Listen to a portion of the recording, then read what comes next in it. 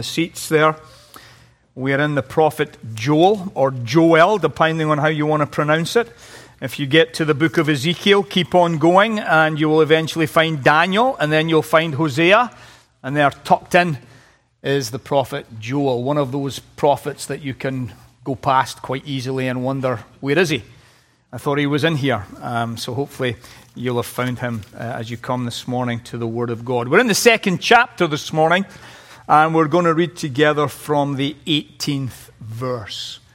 Joel chapter 2, and we will commence to read together from verse 18. This is the word of the Lord. Then the Lord became jealous for his land and had pity on his people. The Lord answered and said to his people, "Behold, I am sending to you grain, wine, and oil, and you will be satisfied. And I will no more make you a reproach among the nations.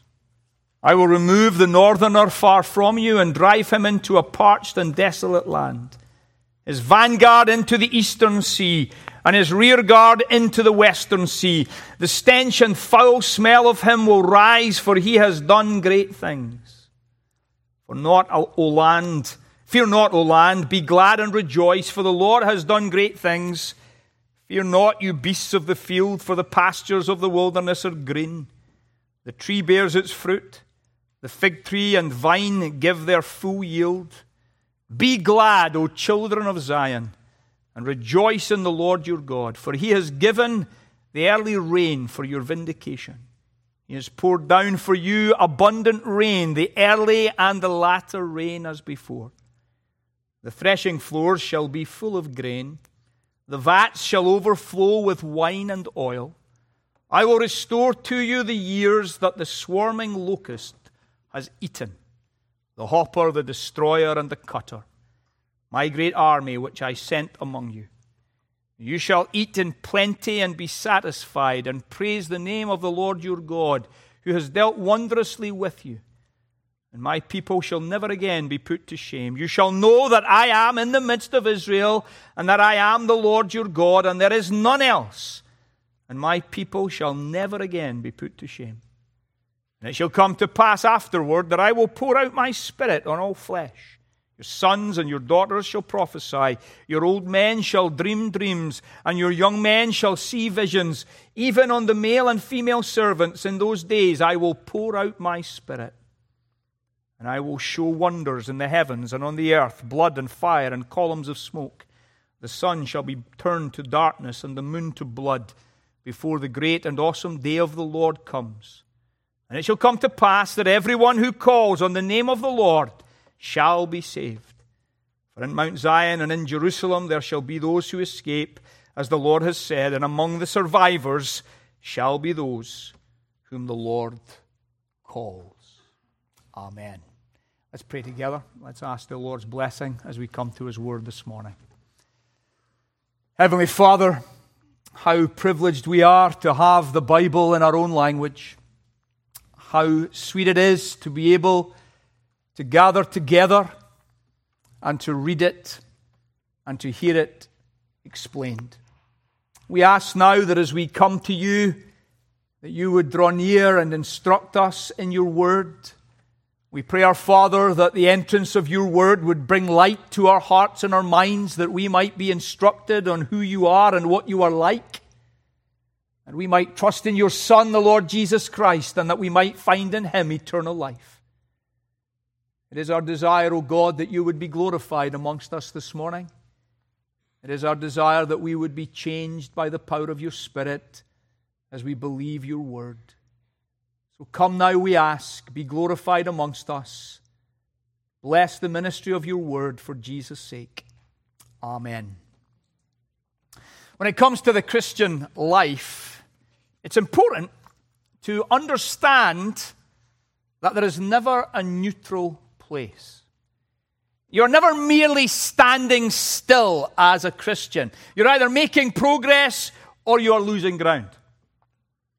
The New Testament is replete with warnings about this, exhortations regarding this, concern for the effects of sin in our lives, and a desire for us to pursue righteousness are all over the New Testament. There's always the danger of erosion and decay, and there is always the importance of progress and growth.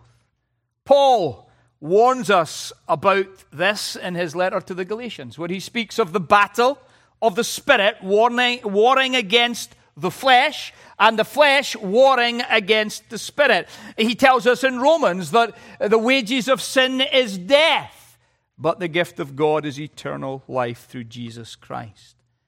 He tells us that if we sow to the flesh, we will reap its outcome. If we sow to the Spirit, we will reap everlasting life.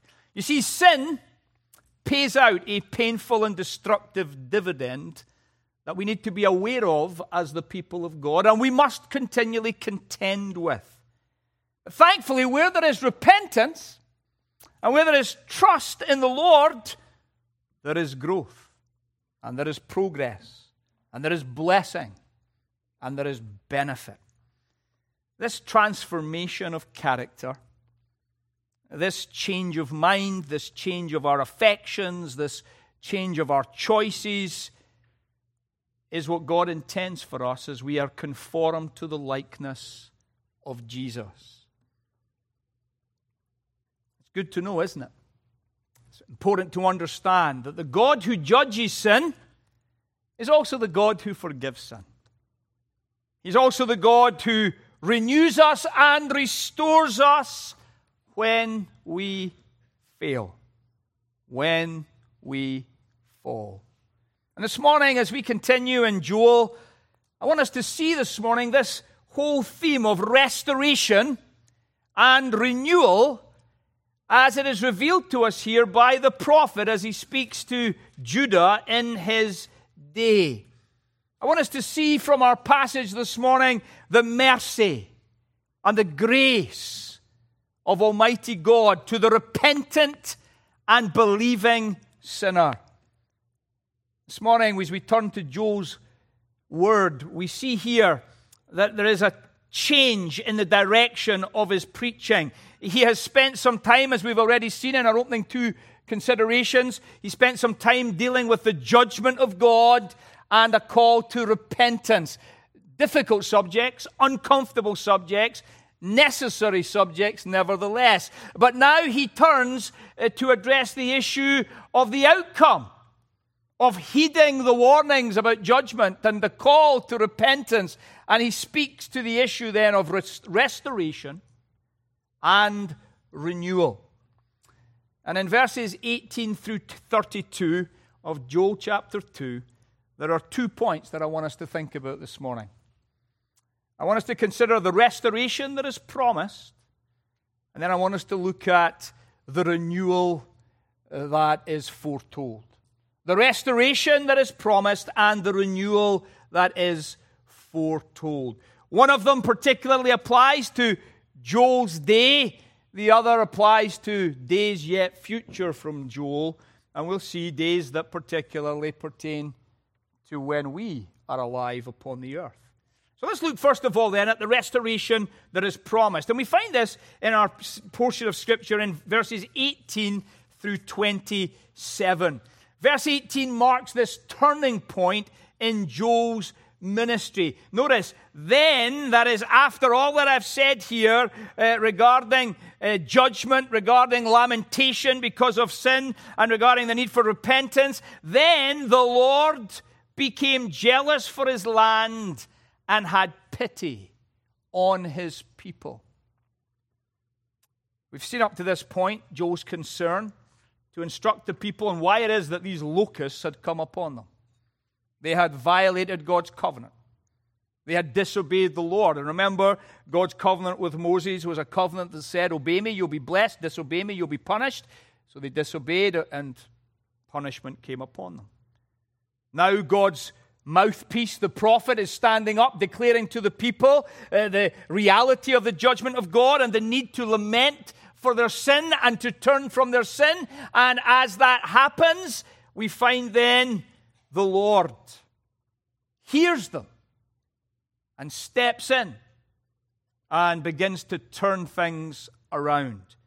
The Lord became jealous for his land and had pity on his people. Notice, first of all, that we see here the source of the mercy and the grace of God to his people. The source of the mercy and the grace of God. Joel emphatically declares to Judah, the Lord has become jealous for his land and has pity upon his people. The prophet is bringing Israel afresh, Judah afresh, to face the character of their God.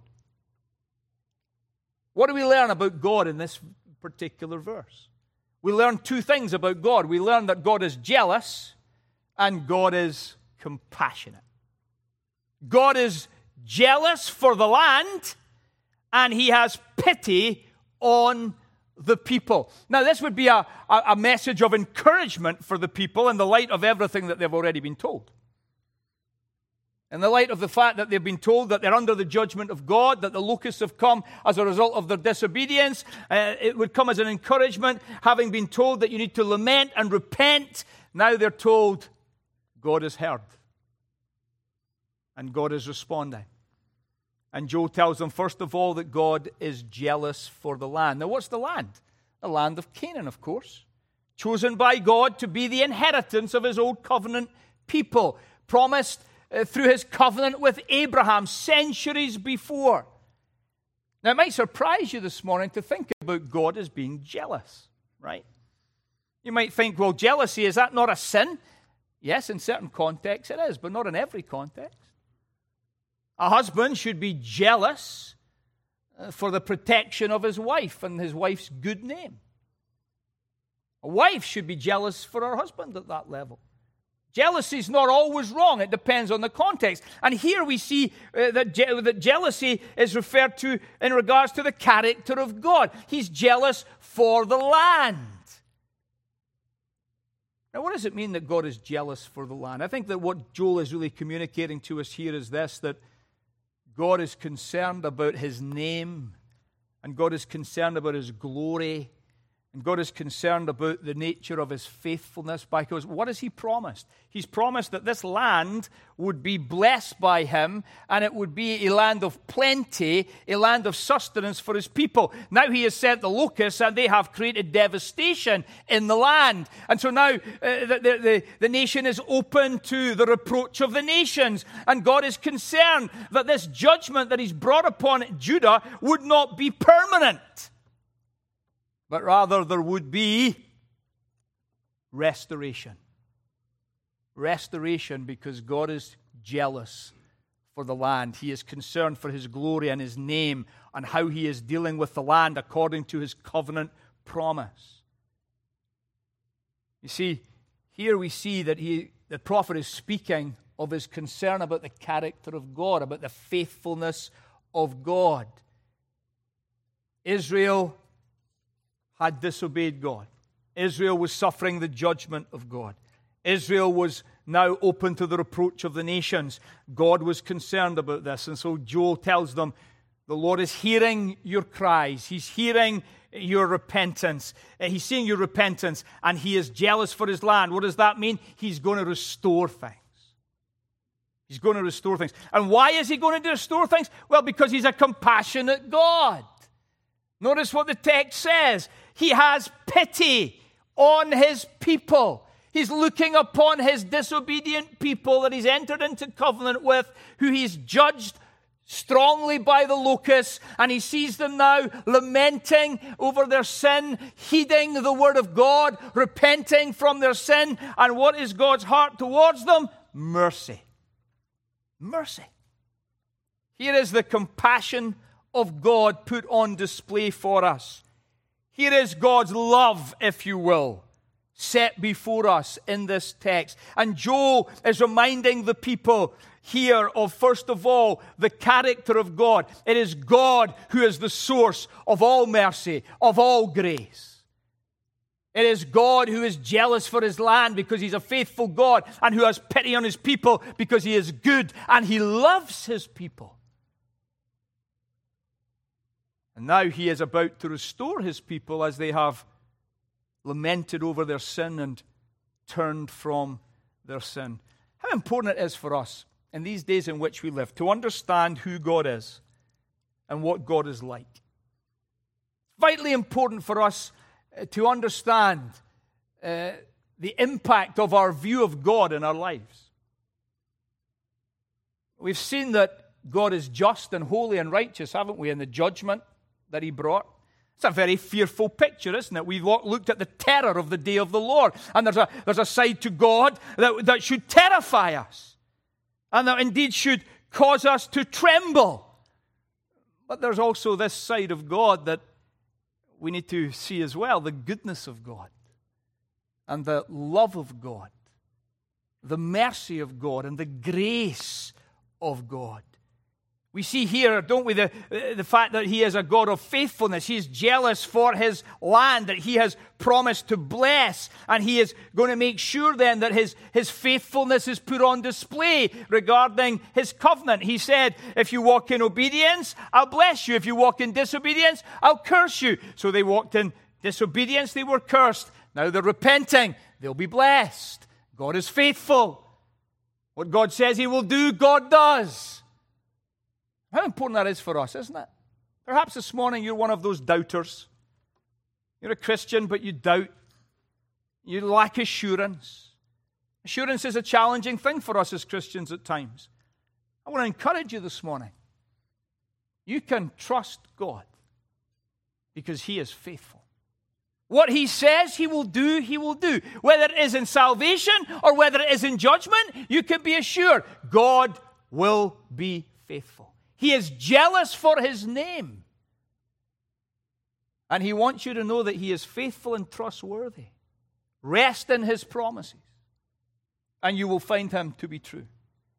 But also recognize that he is a God of goodness and compassion. He does not deal with us as our sins deserve. Psalm 103 is one of my favorite psalms. I've prayed it for years.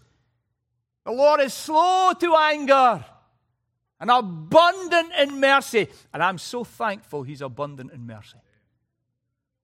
I'm so thankful that that reservoir of mercy is ever flowing down to me.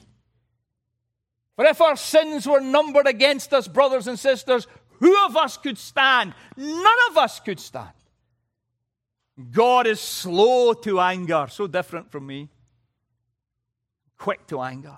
He's slow to anger, but abundant in mercy. Does not give me what I deserve. What do I deserve? Hell. Condemnation. Oh, he doesn't give that to me. Why? Because he is a God of compassion. He has pity upon me. Dear Christian, you need to recognize this. You need to see this. Are you aware this morning of who God is and what God is like? He's a God of great faithfulness and a God of abundant mercy and a God of extravagant grace. So much so that you have eternal life through believing in his Son. How amazing. How amazing it is. Your view of God when you get up on Monday morning and you've got to go to work and you've got a hard meeting and you know it's going to be difficult. Your view of God, oh no, it's going to be a bad day, God's going to judge me. Or is it, no, my God is faithful. My God is merciful. My God is gracious. God loves me. And I can be confident that walking in the love of God, he will be with me. There's a well-known story of one of my Scottish compatriots of another generation. Rabbi Duncan was his nickname. He was the professor of theology at the Free Church of Scotland in Edinburgh in the 1800s. Very well-known man in his generation. And a little girl once came up to him and asked him a question. She thought, I'm going to ask this man a question, see what his answer is. And she said, what is the last thing you think about at night before you go to sleep? This is a professor of theology, and he would tell his students this in his class. He says, this is what I think about when I close my eyes to go to sleep. Jesus loves me. This I know, for the Bible tells me so. You might have been coming to our discipleship class thinking, this is overwhelming. It's been overwhelming for me, I can assure you. But when you close your eyes to go to sleep at night, don't be overwhelmed. Remind yourself of the love of God and the wonderful truth of that little children's song, Jesus loves me, this I know, for the Bible tells me so. Close your eyes and go to sleep. Resting wholly in the love of God in Christ Jesus, knowing that He is faithful. And so Joel is bringing God's people afresh to God Himself in order to encourage them in their repentance and in their restoration. And then he begins to open up for them the manifestation of the mercy and grace of God. The source of the mercy and grace of God is God Himself. But now we see the manifestation of it, recorded here in verses 19 all the way through to 27. It's a lengthy section. I want you to see the three elements of the manifestation of the mercy and grace of God that is revealed to us here in this portion of Scripture. Notice, first of all, that Joel says to Judah, there will be a restoration of material blessings. A restoration of material blessings. Now, that would not be insignificant for these people, bearing in mind what's just happened. Right? Remember what's just happened? The swarm of locusts has come through and devastated the land. The locusts have cut off the food supply. It affected even their ability to offer sacrifices in the temple. Things have been devastating, disastrous. Now what do we read? Behold, I am sending to you grain, wine, and oil, and you will be satisfied. And I will no more make you a reproach among the nations. Notice what he says to them in verse 22. Fear not, you beasts of the field, for the pastures of the wilderness are green.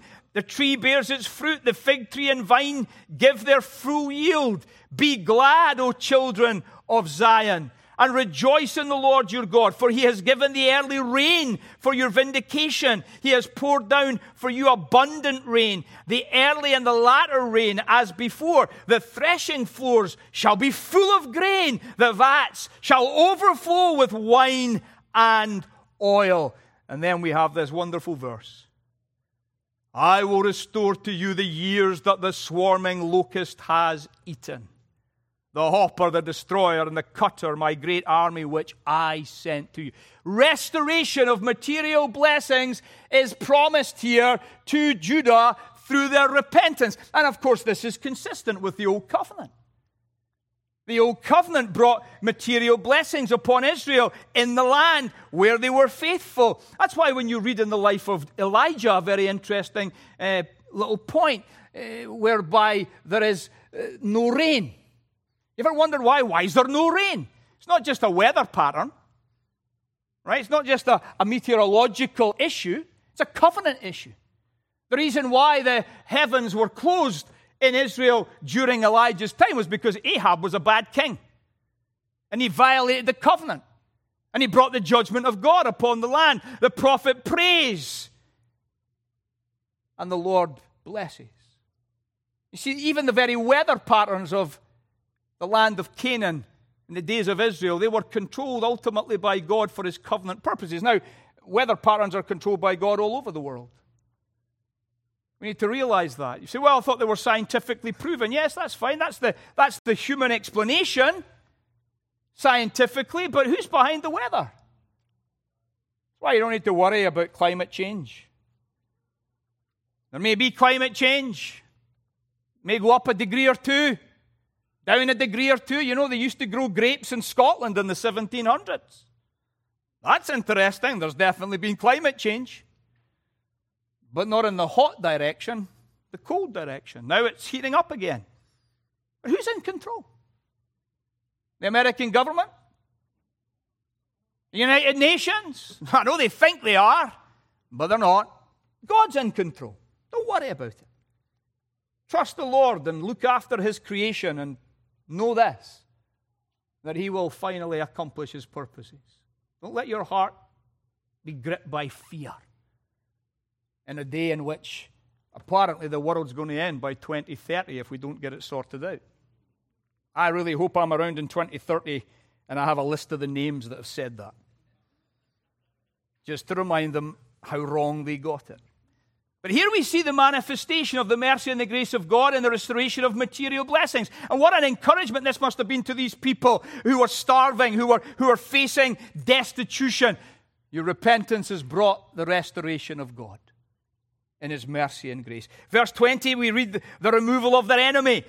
Very clearly, they can be encouraged by the fact that God is removing the northerner far from them. The locusts have been taken away. Completely removed. Things can get back to some semblance of normality. We see here again, the Lord has made it very clear. Verse 25, the great army of the locusts were God's army in this situation. And then we come to the recovery of their fellowship with God. The recovery of their fellowship. Look at verse 21. Fear not, O land. Be glad and rejoice, for the Lord has done great things. And then verse 23, be glad, O children of Zion, and rejoice in the Lord your God. And then verses 26 and 27, you shall eat in plenty and be satisfied and praise the name of the Lord your God, who has dealt wondrously with you, and my people shall never again be put to shame. You shall know that I am in the midst of Israel, and that I am the Lord your God, and there is none else. What's the purpose of God here in blessing His people? It's to restore fellowship with them. To bring them back into a healthy relationship with Himself. Joy and gladness was to mark them. Joy and gladness in their God, who had heard their cries, their confession, who had seen their repentance. It was to mark them in their life. Joy and gladness in the Lord. They had suffered judgment. They had gone through hardship. Now their repentance and their faith was recovering them and bringing them into restored fellowship with the Lord. Here is the power and the mercy, and the power of God's mercy and the power of God's grace. You see, God's power and God's mercy and grace are what we need to understand as He restores His people here. He is being merciful to them. He could have cut them off, but He doesn't. He hears their confession. He sees their repentance, and He restores them. We see His grace, blessing them again with their material prosperity that they had lost, removing that which had been their adversaries from their midst, restoring to them fellowship with the Lord. And so what do we discover here as we think about this? We see here, don't we, that all of this for us as Christians is pointing us in a particular direction. Pointing us towards that which is the fulfillment of the old covenant, the Lord Jesus Himself. You see, God's ultimate manifestation of mercy and grace is not found in a piece of real estate in the Middle East. It's found in the person and work of His Son, Jesus Christ. And what does the land of Canaan and the blessing of God represent to us this morning? What does the material restoration and removal of enemies and recovery of fellowship say to us this morning? It says to us that this is temporary and pointing us to that which is ultimate, Jesus Christ. It says that there is indeed mercy and grace with the Lord, but it's not found in looking for a land on earth. It's not found in looking for material blessings on earth. It's not found in looking for deliverance from enemies on earth. It's found in Jesus Christ. Because it's in Jesus Christ that all the spiritual blessings of heaven become ours. It's in Jesus Christ that all of our enemies are vanquished. It's in Jesus Christ that we enjoy true fellowship with God. You see, it's Christ, through His life, death, and resurrection from the dead. It is through Christ that we come into this eternal relationship with God. I can't offer you here this morning material prosperity. That's not offered in the gospel. You might come to Jesus Christ this morning and tomorrow go to your doctor and find out you've only got 3 weeks to live. The gospel doesn't offer you material prosperity. It offers you eternal life. There's a world of a difference. The Bible doesn't offer you, or the gospel doesn't offer you an easy life where you'll have no problems. In fact, if you come to Jesus this morning, you're going to get a whole new set of problems that might be even harder than the ones you've got. But it brings you eternal life. And we need to be clear on this, because we have a whole so-called Christianity in America that's nothing other than a prosperity gospel, offering people froth and bubble, not dealing with the depth of the problems of their heart, nor giving them reality about the life that we live in under the sun, which is hard, which is difficult. Now, it's true. We live in the most prosperous nation to ever exist in human history. But you know what that means for us? Greater accountability in the sight of God. You don't hear much about this in America, right? We're at the front of the line for the judgment of God, because we have been given so much that even if we were to lose 30%, 40%, 50% of what we've got, we'd still have a lot compared to the rest of the world. What we have to see very clearly is this: the gospel is not about your material prosperity. The gospel is not about having an easy life with no problems. The gospel is all about having your sins forgiven through faith in Jesus Christ and receiving the gift of eternal life through faith in Jesus Christ.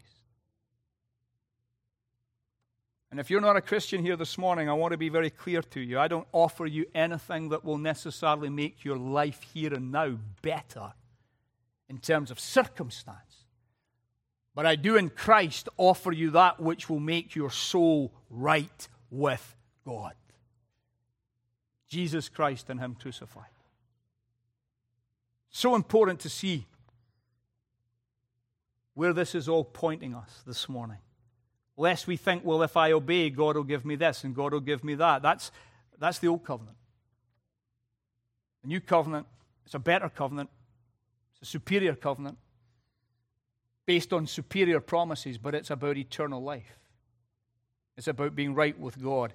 It doesn't mean your circumstances will be easy or get better necessarily. They might get worse.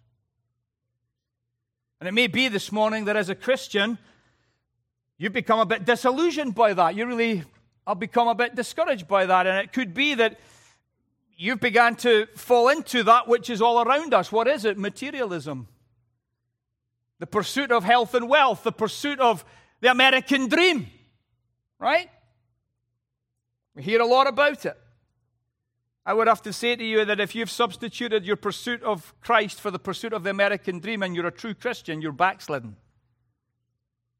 You're backslidden. You become lukewarm at best. You're in danger. But I want to remind you of this possibility from a very vivid image that is painted for us in the book of Revelation, where Jesus is pictured as standing outside the door of the church in Laodicea. Think about that. Jesus is standing outside the door of the church. Now, I know this is often portrayed as a gospel picture. It's actually not a gospel picture. It's a picture about a church that's lost its first love, that's lukewarm and is not fellowshipping with Christ and needs to actually repent and allow Christ back in for fellowship. Behold, I stand at the door and knock, Jesus says. And if any man hears my voice, he says, he's talking to Christians, let him open the door and I will come in and sup with him. It's a call to repentance. Repentance in the church for renewed fellowship with Jesus. My dear brothers and sisters, we need to be aware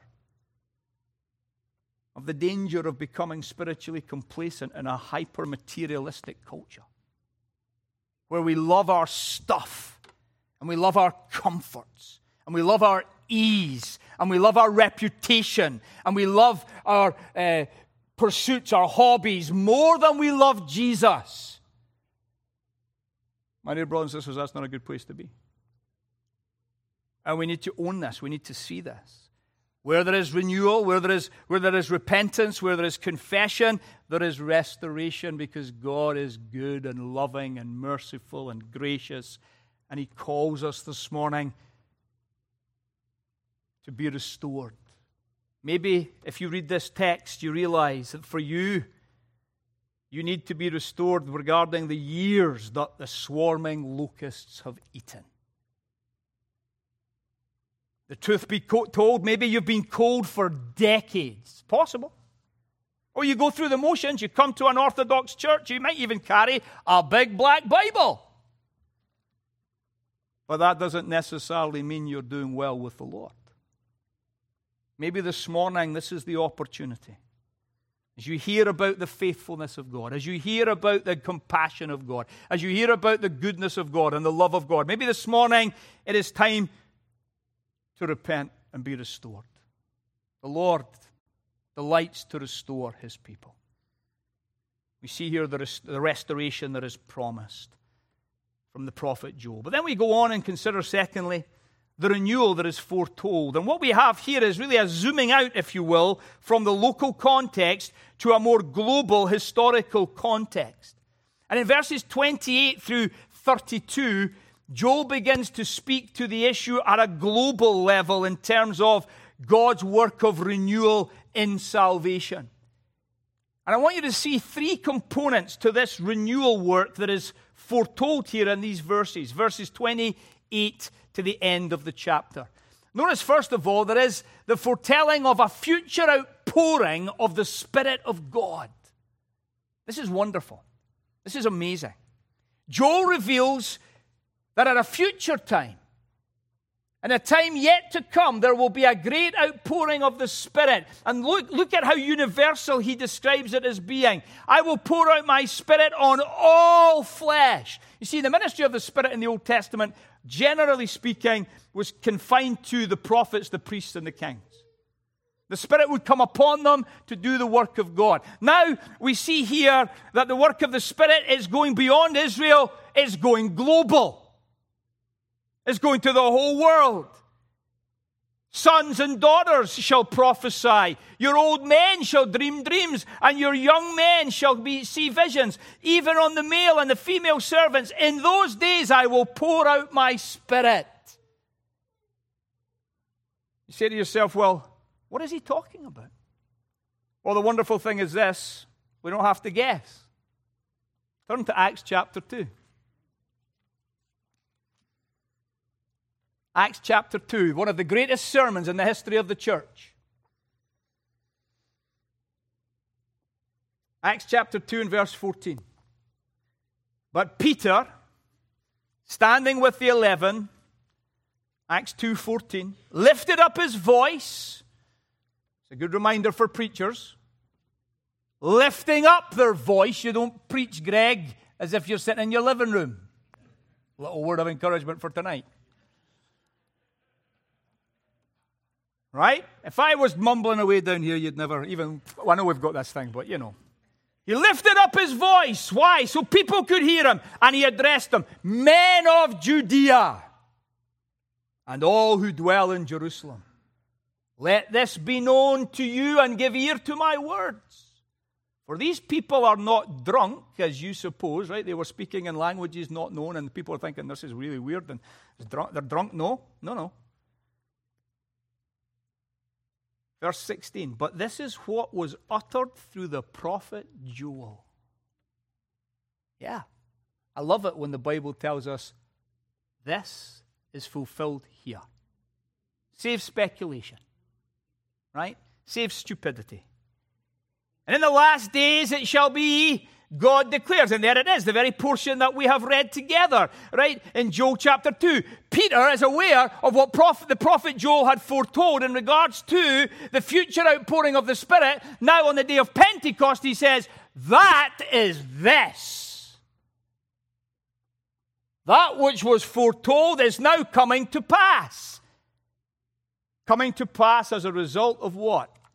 The life, death, resurrection, ascension, and heavenly session of Jesus, sending forth the Spirit on the earth. Here it is. The outpouring of the Spirit on the day of Pentecost. There's going to be this future outpouring of the Spirit, Joel says. But more than that, Joel also says there's going to be a future cosmic change. Verse 30. And I will show wonders in the heavens and on the earth, blood and fire and columns of smoke. And we've got this really strange apocalyptic language that is being employed by the prophet, describing issues in the heavens. And again, it's right there in Peter's sermon. What do we make of this? What are we to understand of this? This cosmic change that's coming about, this cosmic turbulence. Did Peter see these wonders in his day? I don't think so. I think they're talking about something future. And how do we know? Well, we know very clearly in our text, verse 31. When will these cosmic things occur? Before the great and awesome day of the Lord comes. Some point after the pouring out of the Spirit and the coming of the day of the Lord, there will be this cosmic disruption that's going to happen. Joel speaks of it. Peter makes it clear that it's come now in the age of the Spirit, or the Messianic age, as it's called. And then there is also, Joel tells us, in this period of the outpouring of the Spirit and future cosmic change before the day of the Lord, there is this future universal call to salvation. Verse 32, it shall come to pass that everyone who calls on the name of the Lord shall be saved. During this season, whereby the Spirit has been outpoured before the end of the age, there will be a universal call to believe in the Lord Jesus Christ and be saved. What is Joel describing for us here? He's describing the age we live in, the Messianic age, the age of the Spirit, if you will. Beginning at the pouring of the Spirit on the day of Pentecost, ending at the day of the Lord, telling us that in this period now of redemptive history, all who call on the name of the Lord, they shall be saved. All who hear the gospel and all who believe in Jesus, they shall be saved. Here is Joel describing for us here, by way of prophecy, an age of renewal. And of course, that's exactly what Jesus is about when he comes and declares the arrival of his kingdom by way of its inauguration, as Pastor Steve has been teaching us in Matthew, right? But the consummation is not yet, but the inauguration has come. The Spirit of the Lord has come. The Spirit of the Lord is moving in the earth through the ministry of the gospel, calling out of every kindred and tongue and people and nation a people to the Lord. This is the new creation that has dawned in Jesus Christ. And God is bringing it to consummation. It shall ultimately come to pass. And so here is the prophet Joel bringing to Israel or Judah at this time not only a blessed message of restoration for them under the old covenant, but a glorious renewal of all things under the new covenant. And my dear brothers and sisters, listen, we live in the time of renewal and are called to benefit from all the blessings that are promised to us in this time. The promise of a right standing with Almighty God through faith in Jesus Christ. That's what's offered to us. The gift of the Holy Spirit, God in us, the hope of glory. That we might be new creations and we might come to the final, ultimate new creation. My dear brothers and sisters, do we really appreciate the blessing of living at this time in redemptive history and the blessings that are ours at this time in redemptive history? We don't have to get a bunch of sheep in here, a bunch of goats in here, slit their throats and take their blood and burn them up. Why? It's all gone because Jesus Christ has come. Once and for all, he has satisfied divine justice and turned away divine wrath, that whosoever believes in him shall not perish, but have everlasting life. Not only that, but having gone back to heaven, he and the Father, they sent forth the Spirit upon all sons and daughters, that we might prophesy. What does that mean? Tell forth the truth of the gospel of Jesus Christ.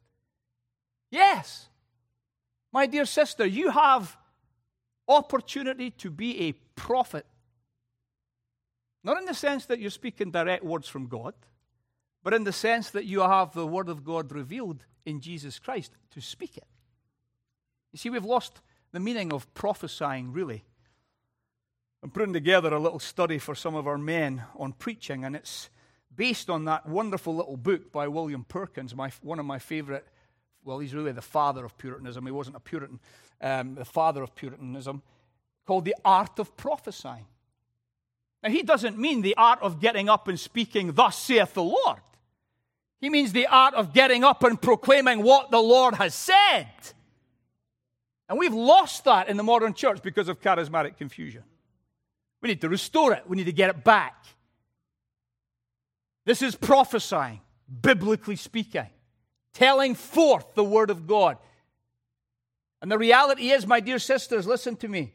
Yes, it's true you can't be an elder and you can't get up and address the whole church. That is part of the mind of God. But I tell you this, you can be an evangelist.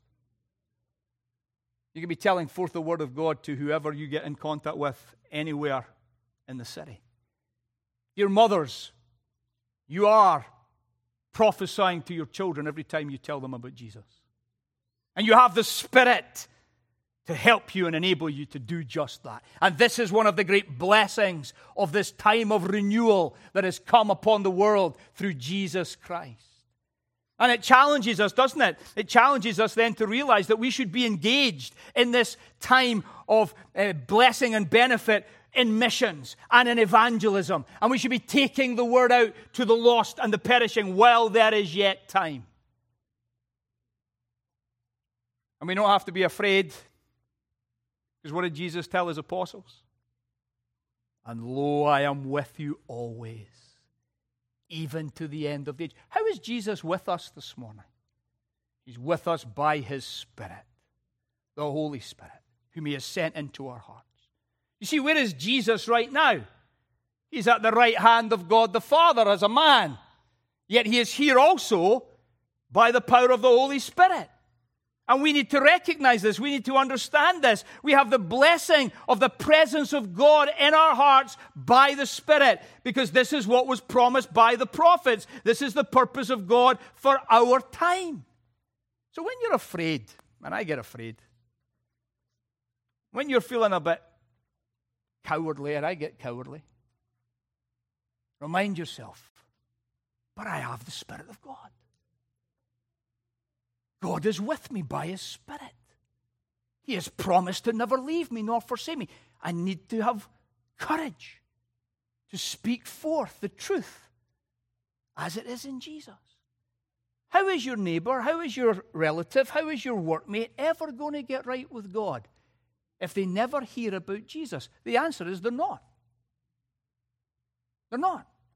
They can go and stand and look over the Pacific all they want, and they can be amazed that, wow, this cannot have just happened by chance. There must be some kind of divine being that has created it. And that's true. Divine general revelation will teach them that, but it will never teach them who Jesus is and what he's come to do. That's only found in the gospel, the special revelation of God. And we, the church, have that revelation, and we are called to take it to the nations. And so, my dear brothers and sisters, I want to encourage you this morning. If you're like me, you have these opportunities from time to time, and a big yellow streak starts to crawl up your back. And you're very aware that yellow streak is there, and it's going to grab you, and it's going to keep your mouth shut. Remind yourself, but I have the Spirit of God. God dwells in me by his Spirit, and I can be winsomely courageous to speak the truth about Jesus. Doesn't matter how old you are as a Christian. Doesn't matter how long you've been on the road. You can explain God is holy. God is righteous. Man is sinful, deserving of judgment. God has sent Jesus Christ into the world to save us from our sins. And whosoever believes in him and turns from sin shall be saved. There it is. Gospel presentation. Prophesying the word of the Lord to your neighbor, to your relative, even to one of your adversaries at work with fear and trepidation. This is the promise. We live in this time of renewal. We live in this time when these blessings are available to us by the Spirit. We need to understand this. We need to be convinced of this. It is this that took John G. Peyton to one of the remotest parts of the Pacific Ocean to bring the gospel to the nation. It was this that caused Jim Elliot to go to Ecuador, to die on the banks of the Curare River, that sinners might be saved. It was this that took William Carey to India, and for 7 years he saw no converts until God began to save. It's this that has taken Kyle and Hannah to South Africa to bring the Word of God. It is this that motivates Kyle when it comes to his Bible translation. The desire to have the Word of God in the language of those that are reading it so that the Spirit of God can bring life where there is death, can bring light where there is darkness, and cause them to trust in Jesus. My dear brothers and sisters, we live, I believe, at the best time in redemptive history. The Messianic age, the age of the Spirit, heading for the consummation of all things. And this is what Joel foretells. This is the renewal that is being foretold, that which is to come. And how do we know? Peter tells us what Joel said, this is it now, happening upon the earth. So as we reflect on the ministry of the prophet Joel this morning, isn't it wonderful that we can be sure that the God with whom we have to do restores? And the God with whom we have to do, he renews. That's good news, isn't it? It's good news. Doesn't matter who you are this morning. Doesn't matter where you're at this morning. If you're turning from sin and trusting in Christ, there is restoration, there is renewal with the Lord. It should engender hope. It should bring joy to all who are believing. It should encourage you to know that you have power by the Spirit to live for the glory of God. To live for the glory of God in such a way that you can overcome the flesh. You can overcome the world. You can overcome the devil because of Christ and his Spirit within you. So let us glory this morning, dear brothers and sisters, not in ourselves, but in our God. The God who restores, the God who renews. Confident that this God who restores, this God who renews, he is a faithful God. He is a merciful God, and he does good to all who trust in him through his Son. Amen. Let's pray. Father, how amazing it is for us to consider the words of the prophet Joel. When we think of his encouragement to his generation, when we think of what you revealed to him regarding what you would yet do centuries later. Here we are, even centuries beyond the Apostle Peter's sermon at Pentecost, and we are indeed the recipients of these great truths that we might behold you, the true and the living God, a God of faithfulness, a God of mercy and grace, a God of love and goodness. We bless you and we praise you this morning. That you are the God who restores. You are the God who renews. And that as we trust in you, our Father, so you grant us your presence and power through your Spirit.